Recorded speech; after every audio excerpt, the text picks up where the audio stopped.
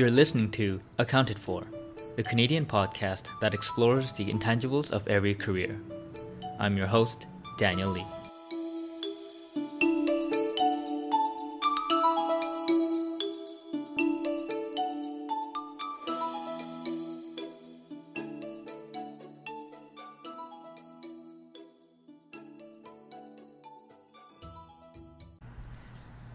Hey everyone, happy Wednesday. Today's conversation is with Lucas Perlman of Mars Discovery District, where Lucas is an international partnership manager. I've had a lot of friends in the professional services field like accounting, consulting, and finance really tell me about, how they really wanted to work in something that was more impactful and meaningful to them. And some of them have even told me about wanting to take some time off to go on a trip to like a developing country to help out the local businesses there. And today's guest did just that. Lucas left audit to go help out local businesses in Tanzania through a corporation called ANZA, which we learned is practically like the Mars Discovery District of Tanzania. And in this conversation, we go through the decision-making process he had in taking the leap and living a life of foregoing a comfortable professional service life to go be in Tanzania, the value of taking career risks earlier on, and what he really does in his new business development role at Mars. And for those of you who want to try something similar to what Lucas did, we discussed a partnership program that he values highly, and it's something where you can take 3 months of your time and really try to do something or emulate something that Lucas did. And he also has provided me links to other programs he wanted to share with you as well. And I've included that in the links to the show notes. So check it out after listening to the interview if that's something you really want to look further into. And yeah, this was a great conversation that I really enjoyed that led me into a fascinating new world. And so without further ado, here is my conversation with Lucas Perlman.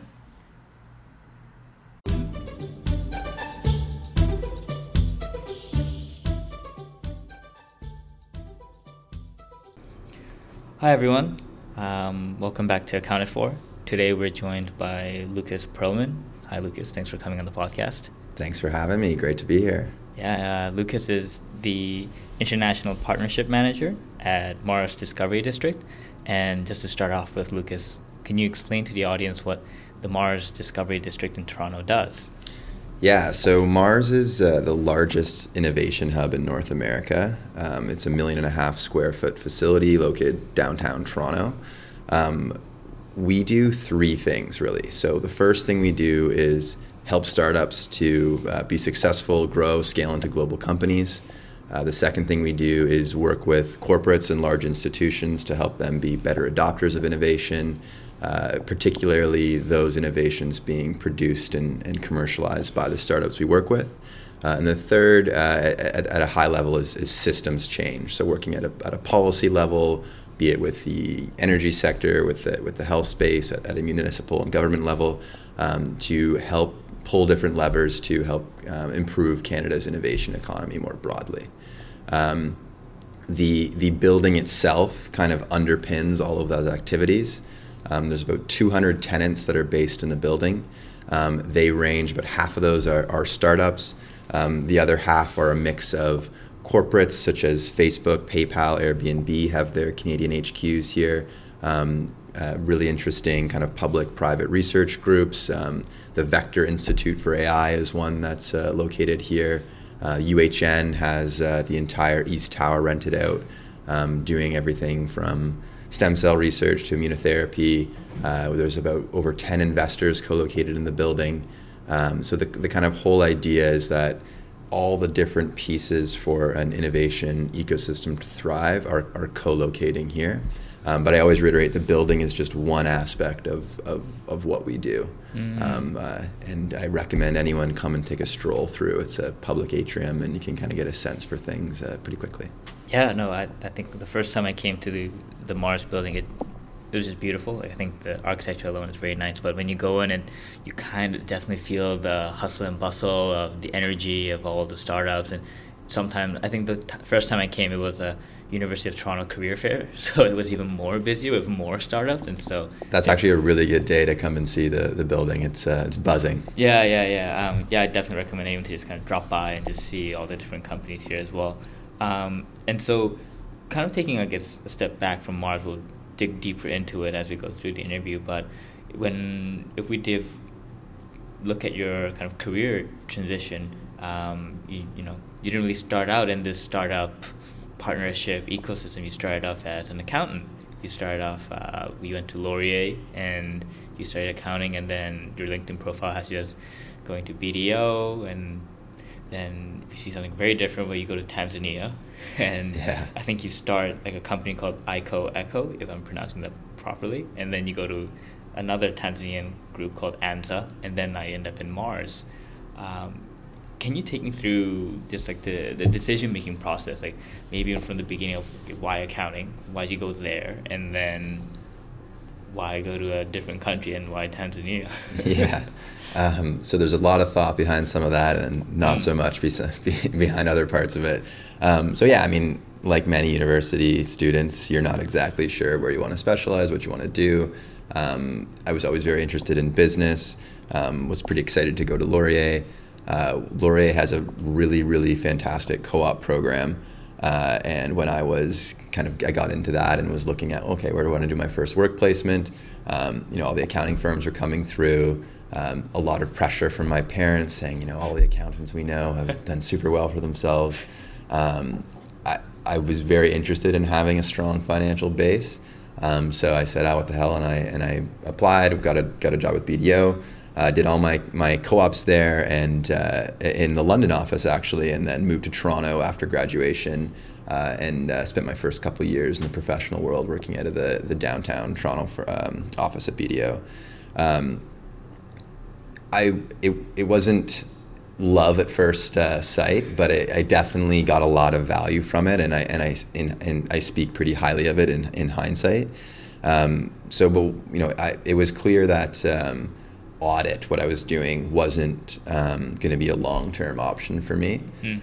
So pretty quickly in working at the firm after graduation, I thought, okay, once I get my chartered accountancy designation, I'm going to look at applying my financial and business acumen in a more adventurous, interesting, compelling way. I was always very drawn to entrepreneurship and was intrigued by kind of working in a different international context. So once I'd passed all the professional exams and knew my CA was coming, I started looking at what would some options be to go, do 6 months somewhere in a volunteering capacity or otherwise, working with small businesses, helping, drive impact via, business development. So that was actually a really challenging search. I didn't have any networks really in that regard, or their networks were small. Didn't really know much about the field. So I was looking around, and a good friend of mine from high school was working. She had an international development background, was working for this organization called ANZA in Tanzania. And the organization was kind of pivoting. They were going through, they were previously more of a traditional NGO you'd think of that's working with youth entrepreneurs, creating small kind of income generating projects with them and working a lot on the education side. And they wanted to pivot towards a model that was delivering impact through social innovation and scaling businesses in the country of Tanzania. And so she connected me to the CEO there. They were playing with this idea of doing kind of like a venture build model, what we call it in a Western context, where they're thinking about spinning out business ideas they had and standing up companies under their umbrella. So I went there for the initial 6 months to work with Eco, as you mentioned, which was a recycling idea, and to try and do kind of the initial pilot feasibility study of that potential business. Turned out the business model was not a good one, and we didn't pursue that further. But from there, what was supposed to be a 6-month commitment, I ended up staying for 2 years at ANZA. ANZA is kind of like a mini Mars. ANZA, we essentially work to help entrepreneurs and social entrepreneurs scale businesses and employ people and impact their communities in Tanzania. So we had a value proposition for those organizations. We had an 8-month accelerator program those entrepreneurs were taken through. We had a loan fund that we provided affordable capital to, along with a hub, not nearly to the same scale or size as Mars, but a hub that kind of anchored the community there. So I was the managing director of the kind of initial iterations of the accelerator, brought on the first client class, built a lot of partnerships there. I left in December of 2016 for mainly practical reasons, kind of needed to come home, just again, family, financial, otherwise. I'm still very, very involved with ANZA. I'm on the board of the organization, and it's scaled to become probably the leading entrepreneur support organization in the country. And when I knew I was coming home, I wanted to stay in the kind of startup space. I was extremely interested and passionate about all things innovation and impact through innovation. And kind of the whole Mars ethos was really attractive to me. And they're hiring a business development role, someone leading partnerships on an international level. And it was a good fit, and here we are. So I've been at Mars for about 18, or just over a year and a half. And my primary role, to boil it down to simplicity, is to try and work with partners, whoever they might be, to help connect our growth and scale stage startups that we work with new capital and investors, with new corporate customers, and just to kind of help scale their growth in any way I can. And that's taken many different forms. I work with Mars-like entities in New York City to tap the startups we work with into the different networks of value in New York. I work a lot with Mars's corporate partners to get them connected to the startups that we're working with, to facilitate pilots and proof of concepts, really trying to drive new revenue for those startups. And then Mars is a deep, complicated organization, so there's a few other things in there, but I'll leave it with that. No, that's a very good overview of the whole kind of journey. If digging a little deeper, I think, into the beginning parts, when you mentioned how when you were in accounting, you took the UFI, you passed it, now it's called the CFI, but you wanted to do something different. You wanted to go somewhere for 6 months and have more impact. Where did that drive come from? Yeah, I don't really know. I mean, I think pretty early on, I always viewed getting my accounting designation as like a stepping stone of legitimacy. And at some point, I would always pivot to apply that in a more general business context. I was young. I didn't exactly know what that meant. But I knew that I needed to kind of force myself to do that quickly. Otherwise, you're incentivized to stay often or to do things that are less that are more risk averse and less and more traditional from what a financial what traditional accountants would go through. And I knew I didn't want to do something super traditional, so I wanted to do something pretty quickly that would give me a very different experience, a very different vantage point, I guess, and then kind of use that to see, okay, what would the next thing be?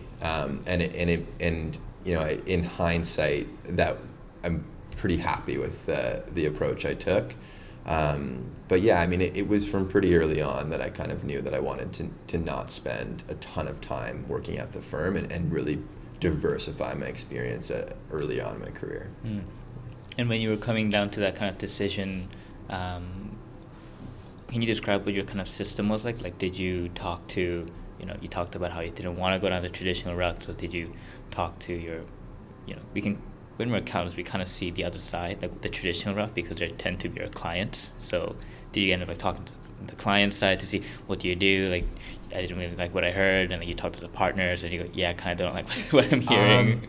Not really. I mean, working at a firm, you're working with and become close friends with people 1, 2, 3, 4, 5, 10 years ahead of you, and you kind of see where people have gone and what different things that are available to them.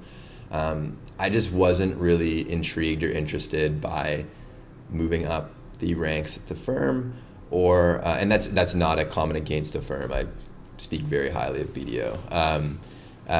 Nor was I interested in doing a financial reporting role, an internal audit role, a controller role. I really wanted to get more into an entrepreneurial, general business capacity. So I didn't do a ton of consultation with any like mentors at my firm. I talked a lot with my like kind of peer level coworkers, and they thought I was crazy, most of them. And then the group I did kind of rely on is the friend I mentioned that referred me to ANZA. One of my cousins, he works for the Canadian government, but he had done a lot of work. He worked in West Africa for a year, and then he's kind of traveled all around the world through his job with the federal government. And I kind of learned from him the opportunities, viewpoints, experiences he was able to get from doing that.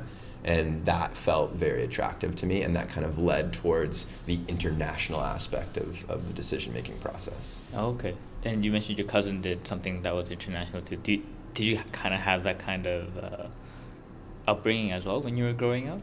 I mean, we went on trips and stuff. I'm a pretty, worldly family, but I wouldn't say it was gung-ho or anything like that, no. But I think he's quite a bit older than me, and he kind of set the tone a little bit more. Okay. But then when you were like, for example, like 7 years old, was your dream job kind of related to things like international development and things like that, or? No, not at all. Yeah. Honestly, even when I went to Tanzania, and even still, I like didn't view it as international development. And I didn't view myself as a development person, and I would be hard to call myself that now, given what I'm doing. But it's a deeply fascinating problem and challenge that when you start to work on is engrossing. And throughout your journey, what do you think was the biggest obstacle that you kind of had to overcome?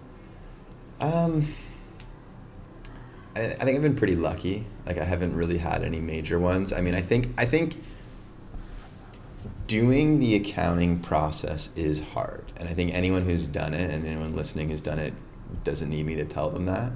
And I think where at the time it can be a grind and stressful, it paid itself back in spades, in that, like, when you've done something hard, things that others might think are hard don't seem hard to you. So, I mean, maybe that's skewing my mind a bit, but I mean, I think the hardest thing, honestly, was making the initial decision to like jump in and move and quit the, like, I was, making good money for my age at the time, and I went to making like $500 a month stipend. Wow.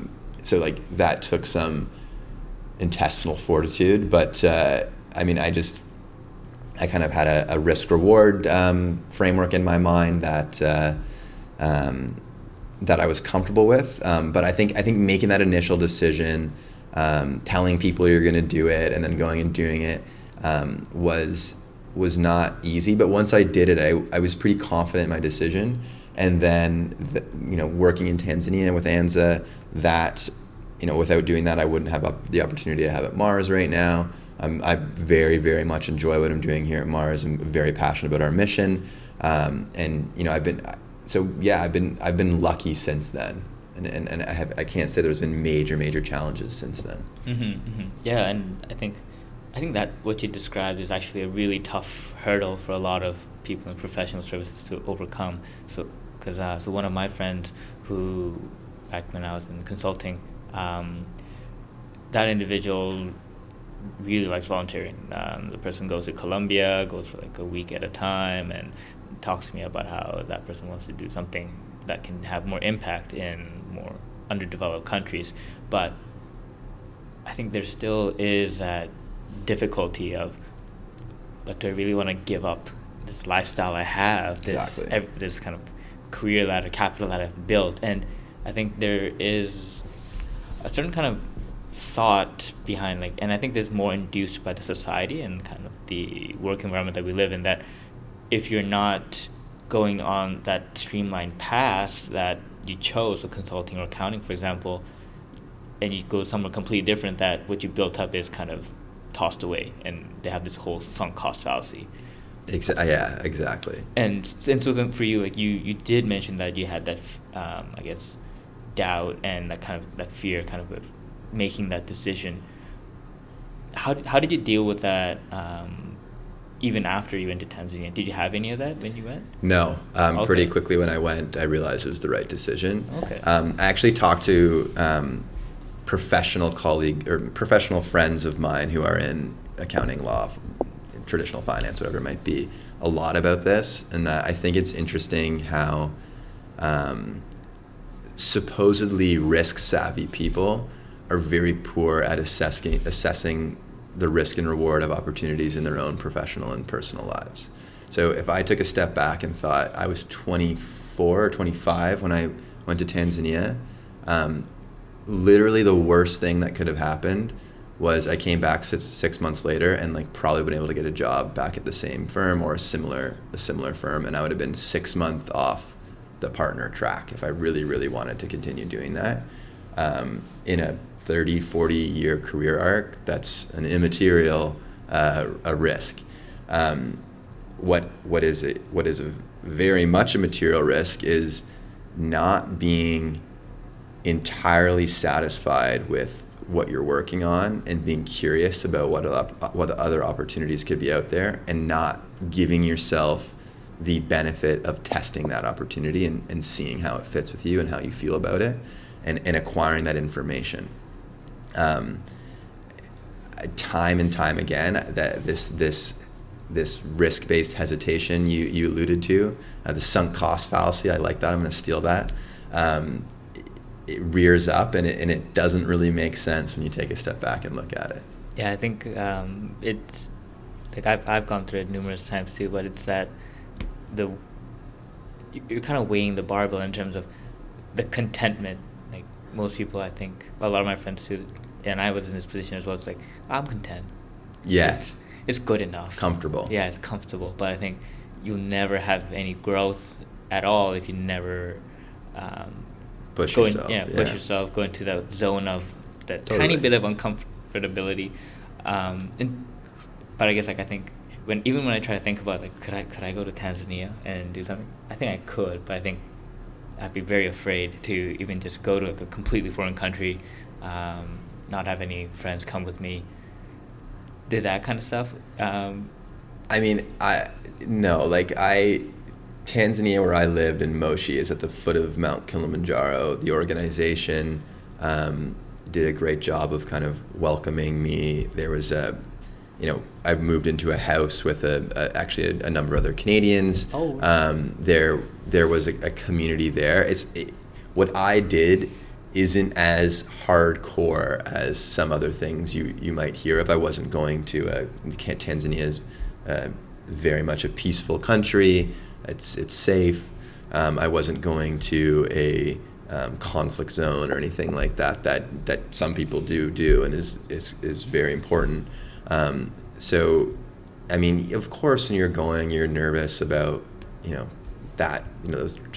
what will the conditions be, and then, to be honest, I found that your expectations are exceeded.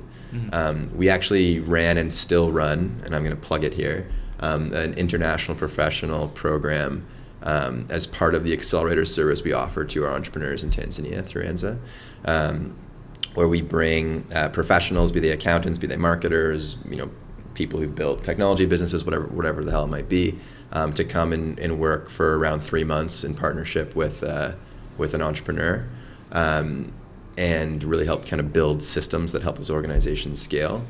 And so, over the years, we've brought, 50 people through. I haven't heard a negative experience yet. Everyone has a fantastic experience. They get a lot from it. They add a ton of value while they're there, and many find ways to stay involved, after they've left. many change their career track and get into something more interesting that they learned about while they were doing that work with us in Tanzania. So that expected hesitation you get when going and doing something like that is quickly, or in my experience, is quickly abated when you're on the ground. I mean, I can't speak for every opportunity, obviously, but that's kind of my perspective.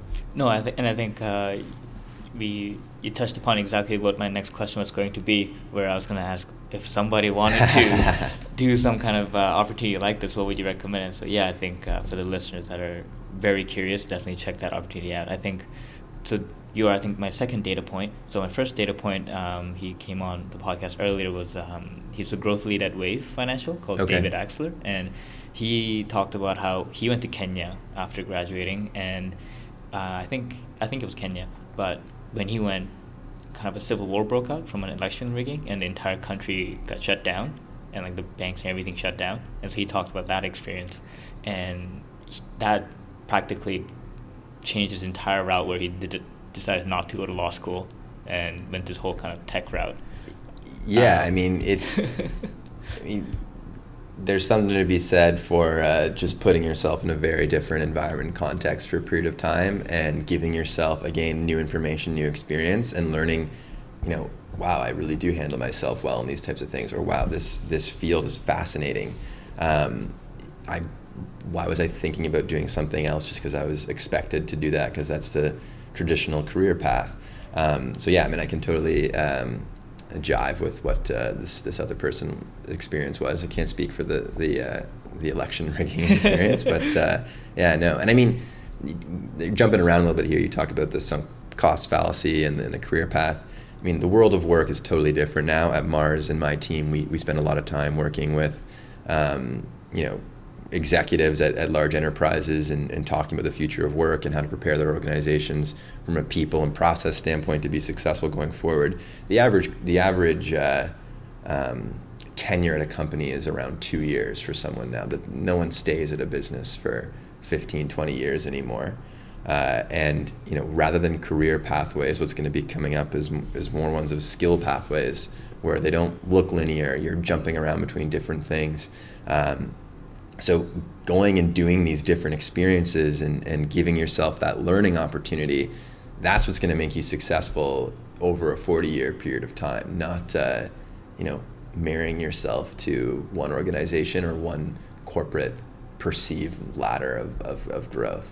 Yeah, no, I totally agree. I think you see a lot of articles talking about, the gig economy is coming, and I don't remember exactly who said it, but they alluded to how our parents' generation stayed in one job for 5-10 years. Our generation is staying at five jobs within 5 years, mm-hmm. and the next generation is probably going to have 5 jobs at one time. Yeah, I mean, I can't speak for the whole gig economy side of things, but I mean, the data on how things are changing is clear. It's a very unique and complex working world now. There's multi-generations, there's industries being overhauled by and constantly changing via technology, different skills being demanded.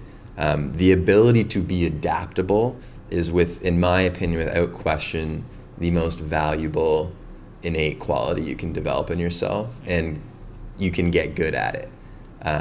Putting yourself in ambiguous situations, taking a bit more risk than you normally might be that you normally might be comfortable taking, you can really build that adaptability muscle and learn a lot about yourself in the process. Mm. And for you, I think that Tanzania experience was probably very valuable, to be away from the paycheck drug and actually get to be more self-aware of who you are. What would you say has been like a unique strength or kind of key strengths areas that kind of were discovered throughout your own process? Yeah. So I'll speak both like from a training standpoint and then from like a personal standpoint, I guess. Yeah.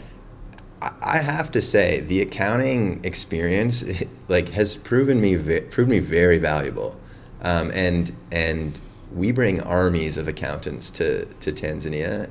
The attention to detail, the ability to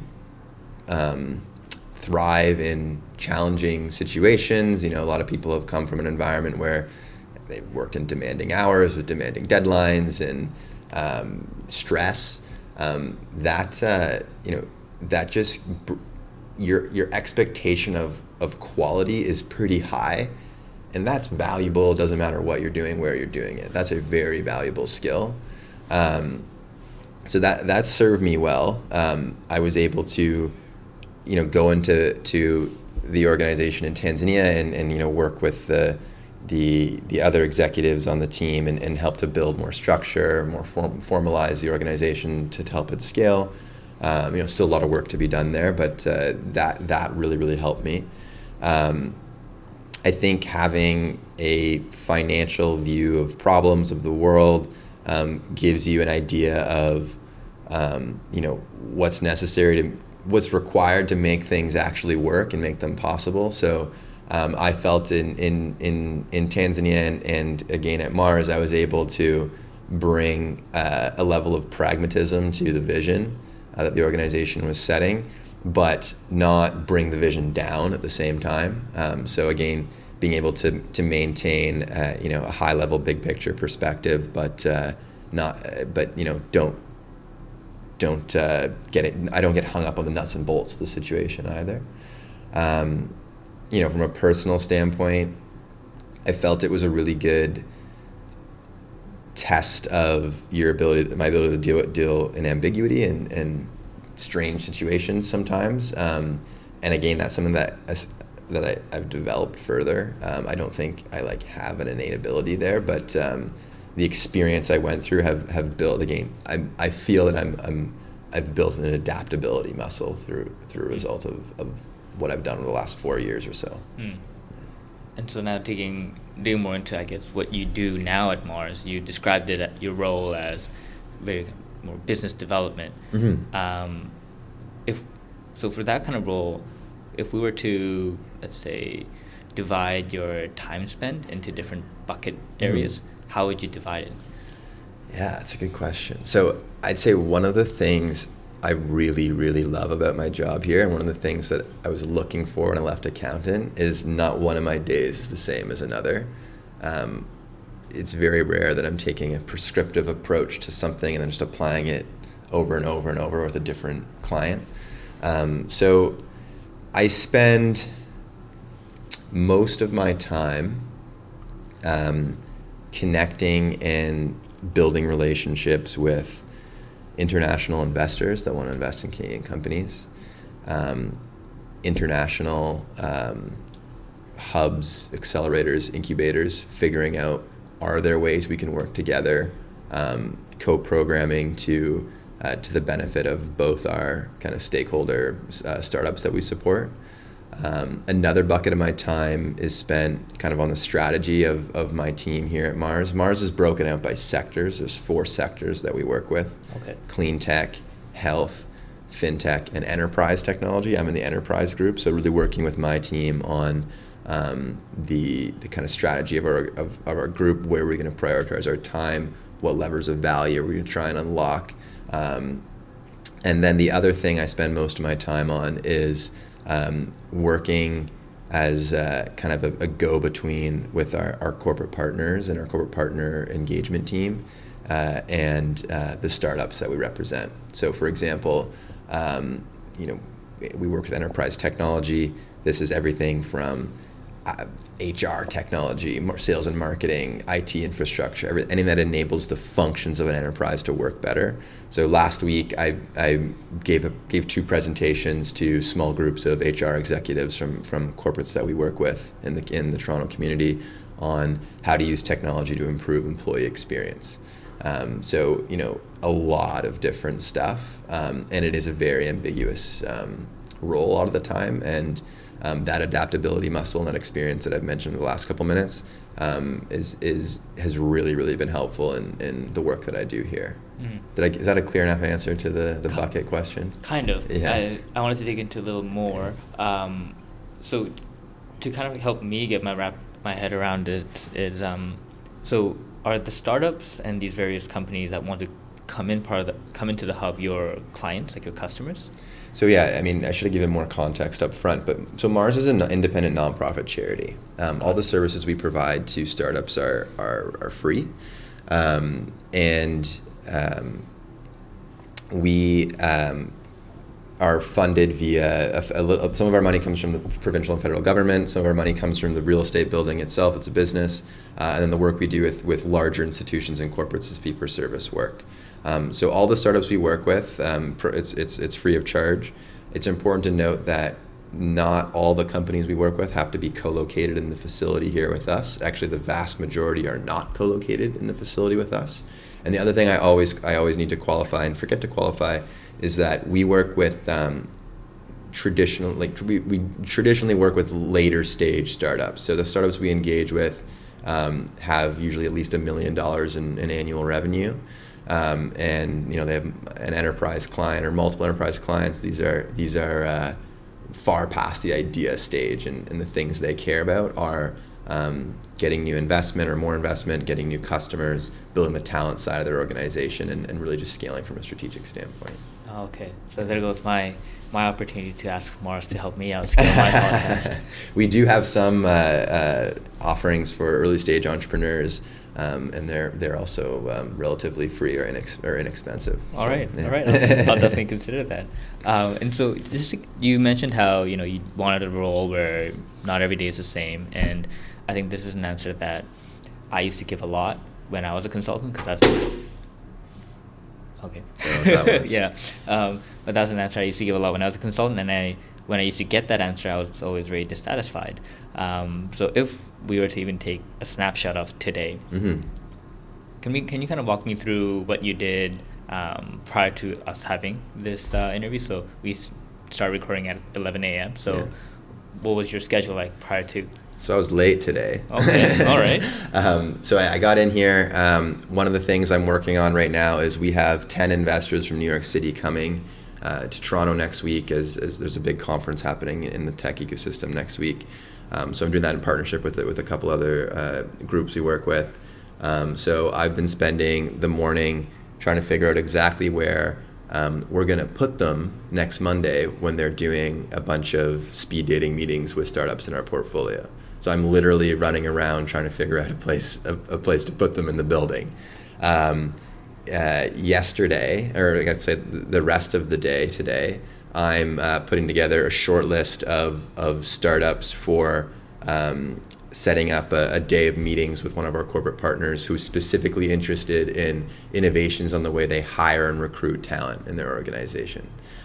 So, based on my knowledge of our startups in our portfolio, yesterday I did a call with that organization. Today, I'm putting that list together. I'm going to send it over to them. From that, we're going to figure out who are the companies we're going to introduce them to. On Monday, I'm hosting those investors, and then we have a dinner that we're taking them to with a number of local investors. Last week, I mentioned I was giving presentations to executives. So the moral of the story here is it's very different. Mm-hmm. So a lot of what I do is that relationship building, but then when it comes time to how do you action that, I need to operationalize that and make it work. And that's where a nuts and bolts ability is helpful as well. And if you could generalize, would you say that what you're doing right now is maybe like 60-80% similar to what other people in business development would be doing? Or would you say it's more unique?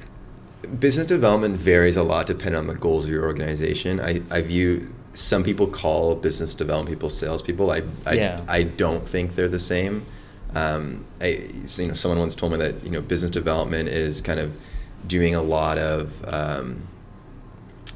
strategic relationship building that will enable the sales function of your organization to operate more effectively.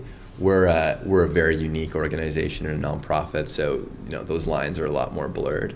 If in a business development world, relationships are everything, and being opportunistic is really important as well, and that I would imagine that's transferable across different industries, different organizations. Yeah, I think that's been something that I definitely did look into as well when I was on my kind of personal career hunt as well. Like, what is the difference between sales and business development? Yeah. And there's a lot of different articles that either are for it and say, oh, it's very different, and a lot of articles that also say, oh, it's the exact same. But so from my personal experience, my first job as an internship was for a media startup. It was an online magazine startup, and I was hired as a business development person. But what I did was I just did hundreds of cold calls, practically as a sales function.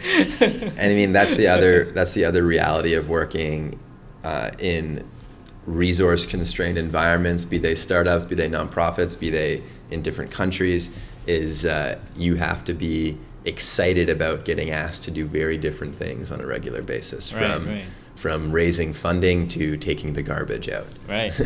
And so I'm sure this constantly has changed and will change in the future for you as well. But right now, what activity tends to give you the highest amount of like flow? Like you just get flow stages, engrossed in it, you're loving it, you forget to eat. What activity gets you that? Yeah, so the international part of my role is what I was initially hired for.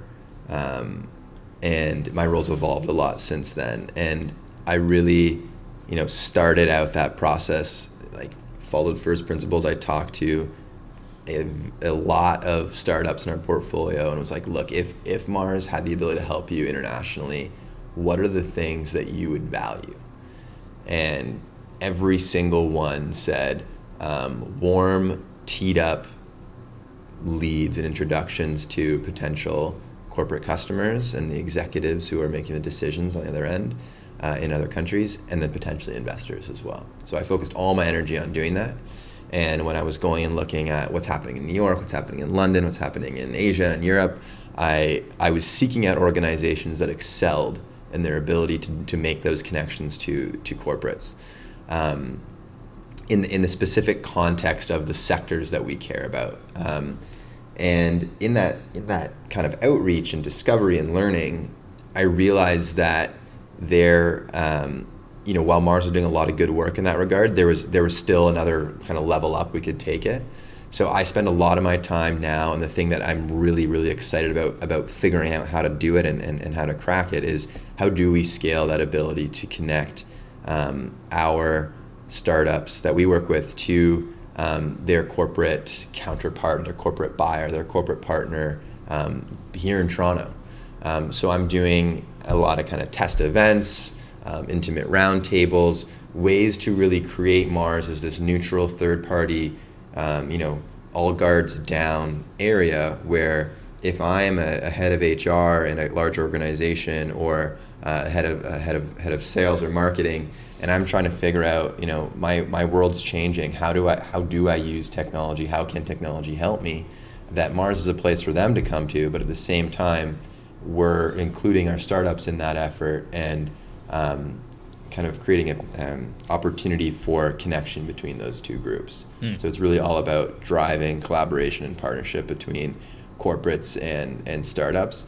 And I think, it might sound complicated. Often when I tell people that, it's not the logical thing you think of hubs, incubators, accelerators doing. But when you're working with later stage startups and as our technology ecosystem in Toronto has evolved, this is the type of thing that organizations like Mars need to do well, because that can be the difference of driving major growth for some of these organizations, for these startups. And so I'm doing a lot of different little things to try and move the needle in that regard, and that's the thing that I'm really excited about right now, because it's quite greenfield, right, which is fun. And so with that kind of greenfield uncertainty with everything that you're doing, how do you measure your own performance? Yeah, that's a really hard question. I have a really, really good relationship with my team and my boss, and I'm gonna be honest, we don't have like a hardcore, quantitative KPI dashboard for this or anything. It is really gut feel at this moment. Right. So, I'm a big, actually, this might sound like something you hear all the time, but I'd recommend any traditional professionals who are listening to this to just read The Lean Startup. By Eric Ries. Yes. I don't take it as gospel, but that approach to problem solving is one that I try and take here as much as possible. So when we have a hypothesis of how something is going to work, I think about, okay, what am I trying to learn from this? What am I trying to get from this? We'll go and test something. I bias action as much as possible, and our team does as well. And then based on what we learned, what do we do next, and how are we going to go from there? So that's kind of how we're measuring success. Like if an event we ran to try and bring those two groups together totally flopped on its head and pissed off both groups, we learned that that's probably not the best way to go about doing something, and we need to approach it in a different way. But it's more of a pursuit of solving that problem that is how we're measuring our success. So success can look like, ultimate success for us in that specific kind of greenfield area that's exciting me right now is a paid collaboration between the corporate and the startup. So when that happens, we've had a lot of success, but it's a very complicated, there's a lot of moving pieces to that happening. So we do look for other data points there. How, are we able to actually get meetings for these groups? When the meetings happen, what's the follow-up action? Are we getting inbound requests from our existing and potential corporate partners for this type of thing? It is a little gut feel driven right now, which probably isn't the best thing, but I hope that answers your question. Oh yeah, it does, and I think I personally feel that gut feelings are actually a very strong indicator of what actually is probably the right thing. I think have you heard of like Simon Sinek? Yeah. So have you read his book? I haven't actually. Okay. No. So I just read his book I think a few months ago, and it's still fresh in my mind. But yeah, it's the gut feeling comes from I think it's like our neocortex, which is like our lizard brain, but generally that makes all the decisions, and it's just up to the prefrontal cortex part to just rationalize the decision with whatever data we have. Yeah. And so I think gut decisions definitely, sometimes I try to be more gut decision oriented instead of letting the data dictate everything, because sometimes data can actually be manipulated to show something different. Yeah, I mean, we still have a hypothesis of value we're pursuing, and we do have a goal that we're pursuing towards. I don't want to make it sound like it's totally flying by the seat of our pants, because it's not at all. Yeah, it seems quite systematic the way you guys are approaching it. It's just not. It's not super quantitative. Yeah. You just have to be comfortable with that. Exactly. Yeah. And you talked about how the current projects that you're working on are super exciting for you, and what about that do you feel is actually motivating you constantly?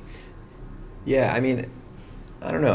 I the things that the reason why I had such a good experience in Tanzania with ANZA, and I still spend a lot of time working on that today, is I was able to be involved in the creation of something and starting and building something, and every minute of work I put into that, I could see it. I think this kind of area of work that I'm excited right now about Mars, I can really, really see that. If I don't do something, it just doesn't happen.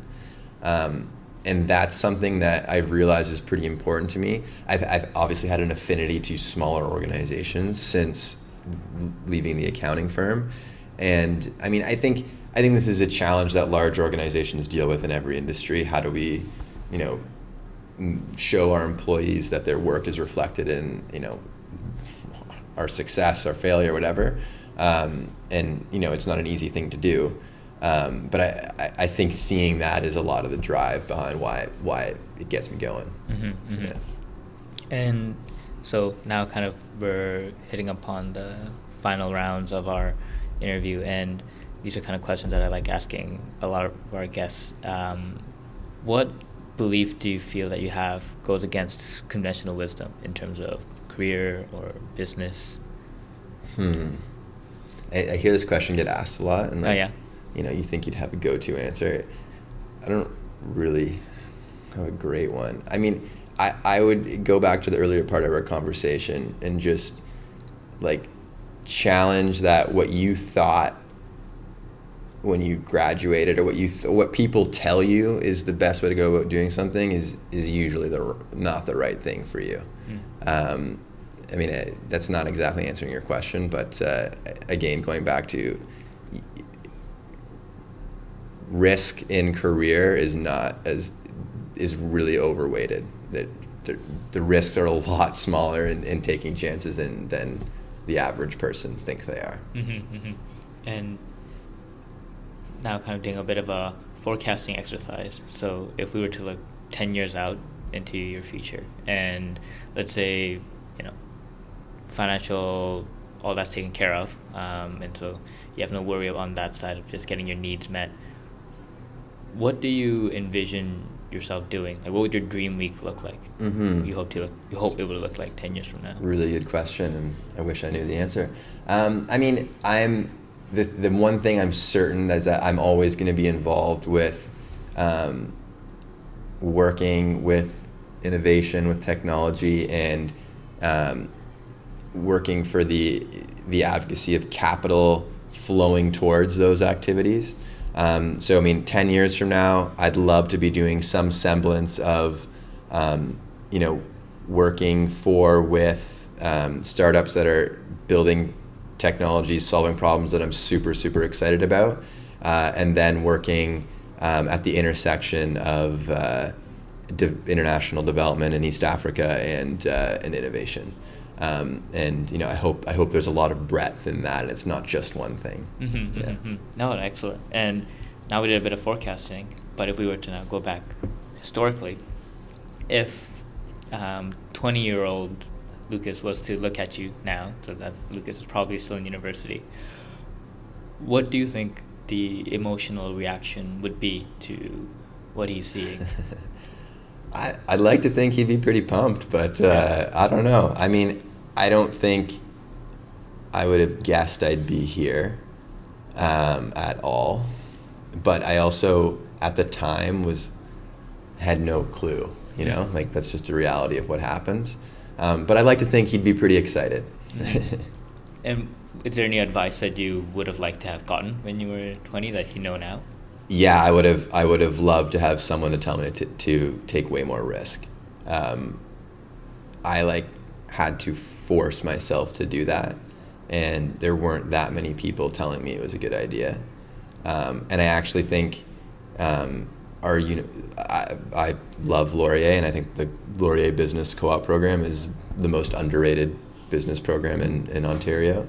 But really, they should have done it. I would have loved to have more advocacy for try different stuff, take more risks, be more entrepreneurial.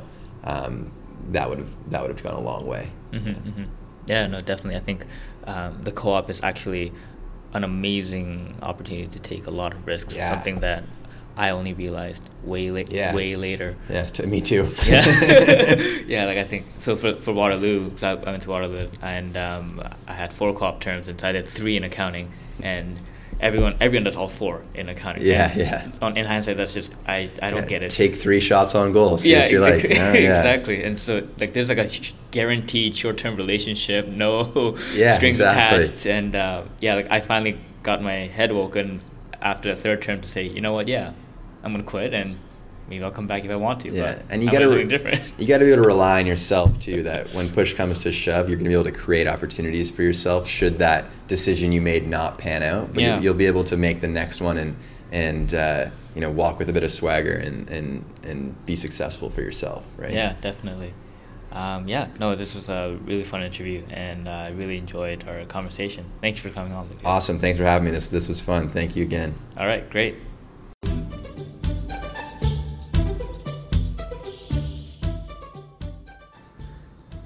So thanks for listening to the podcast. If you enjoyed what you heard, please check out other episodes, and don't forget to subscribe to stay up to date for the future episodes.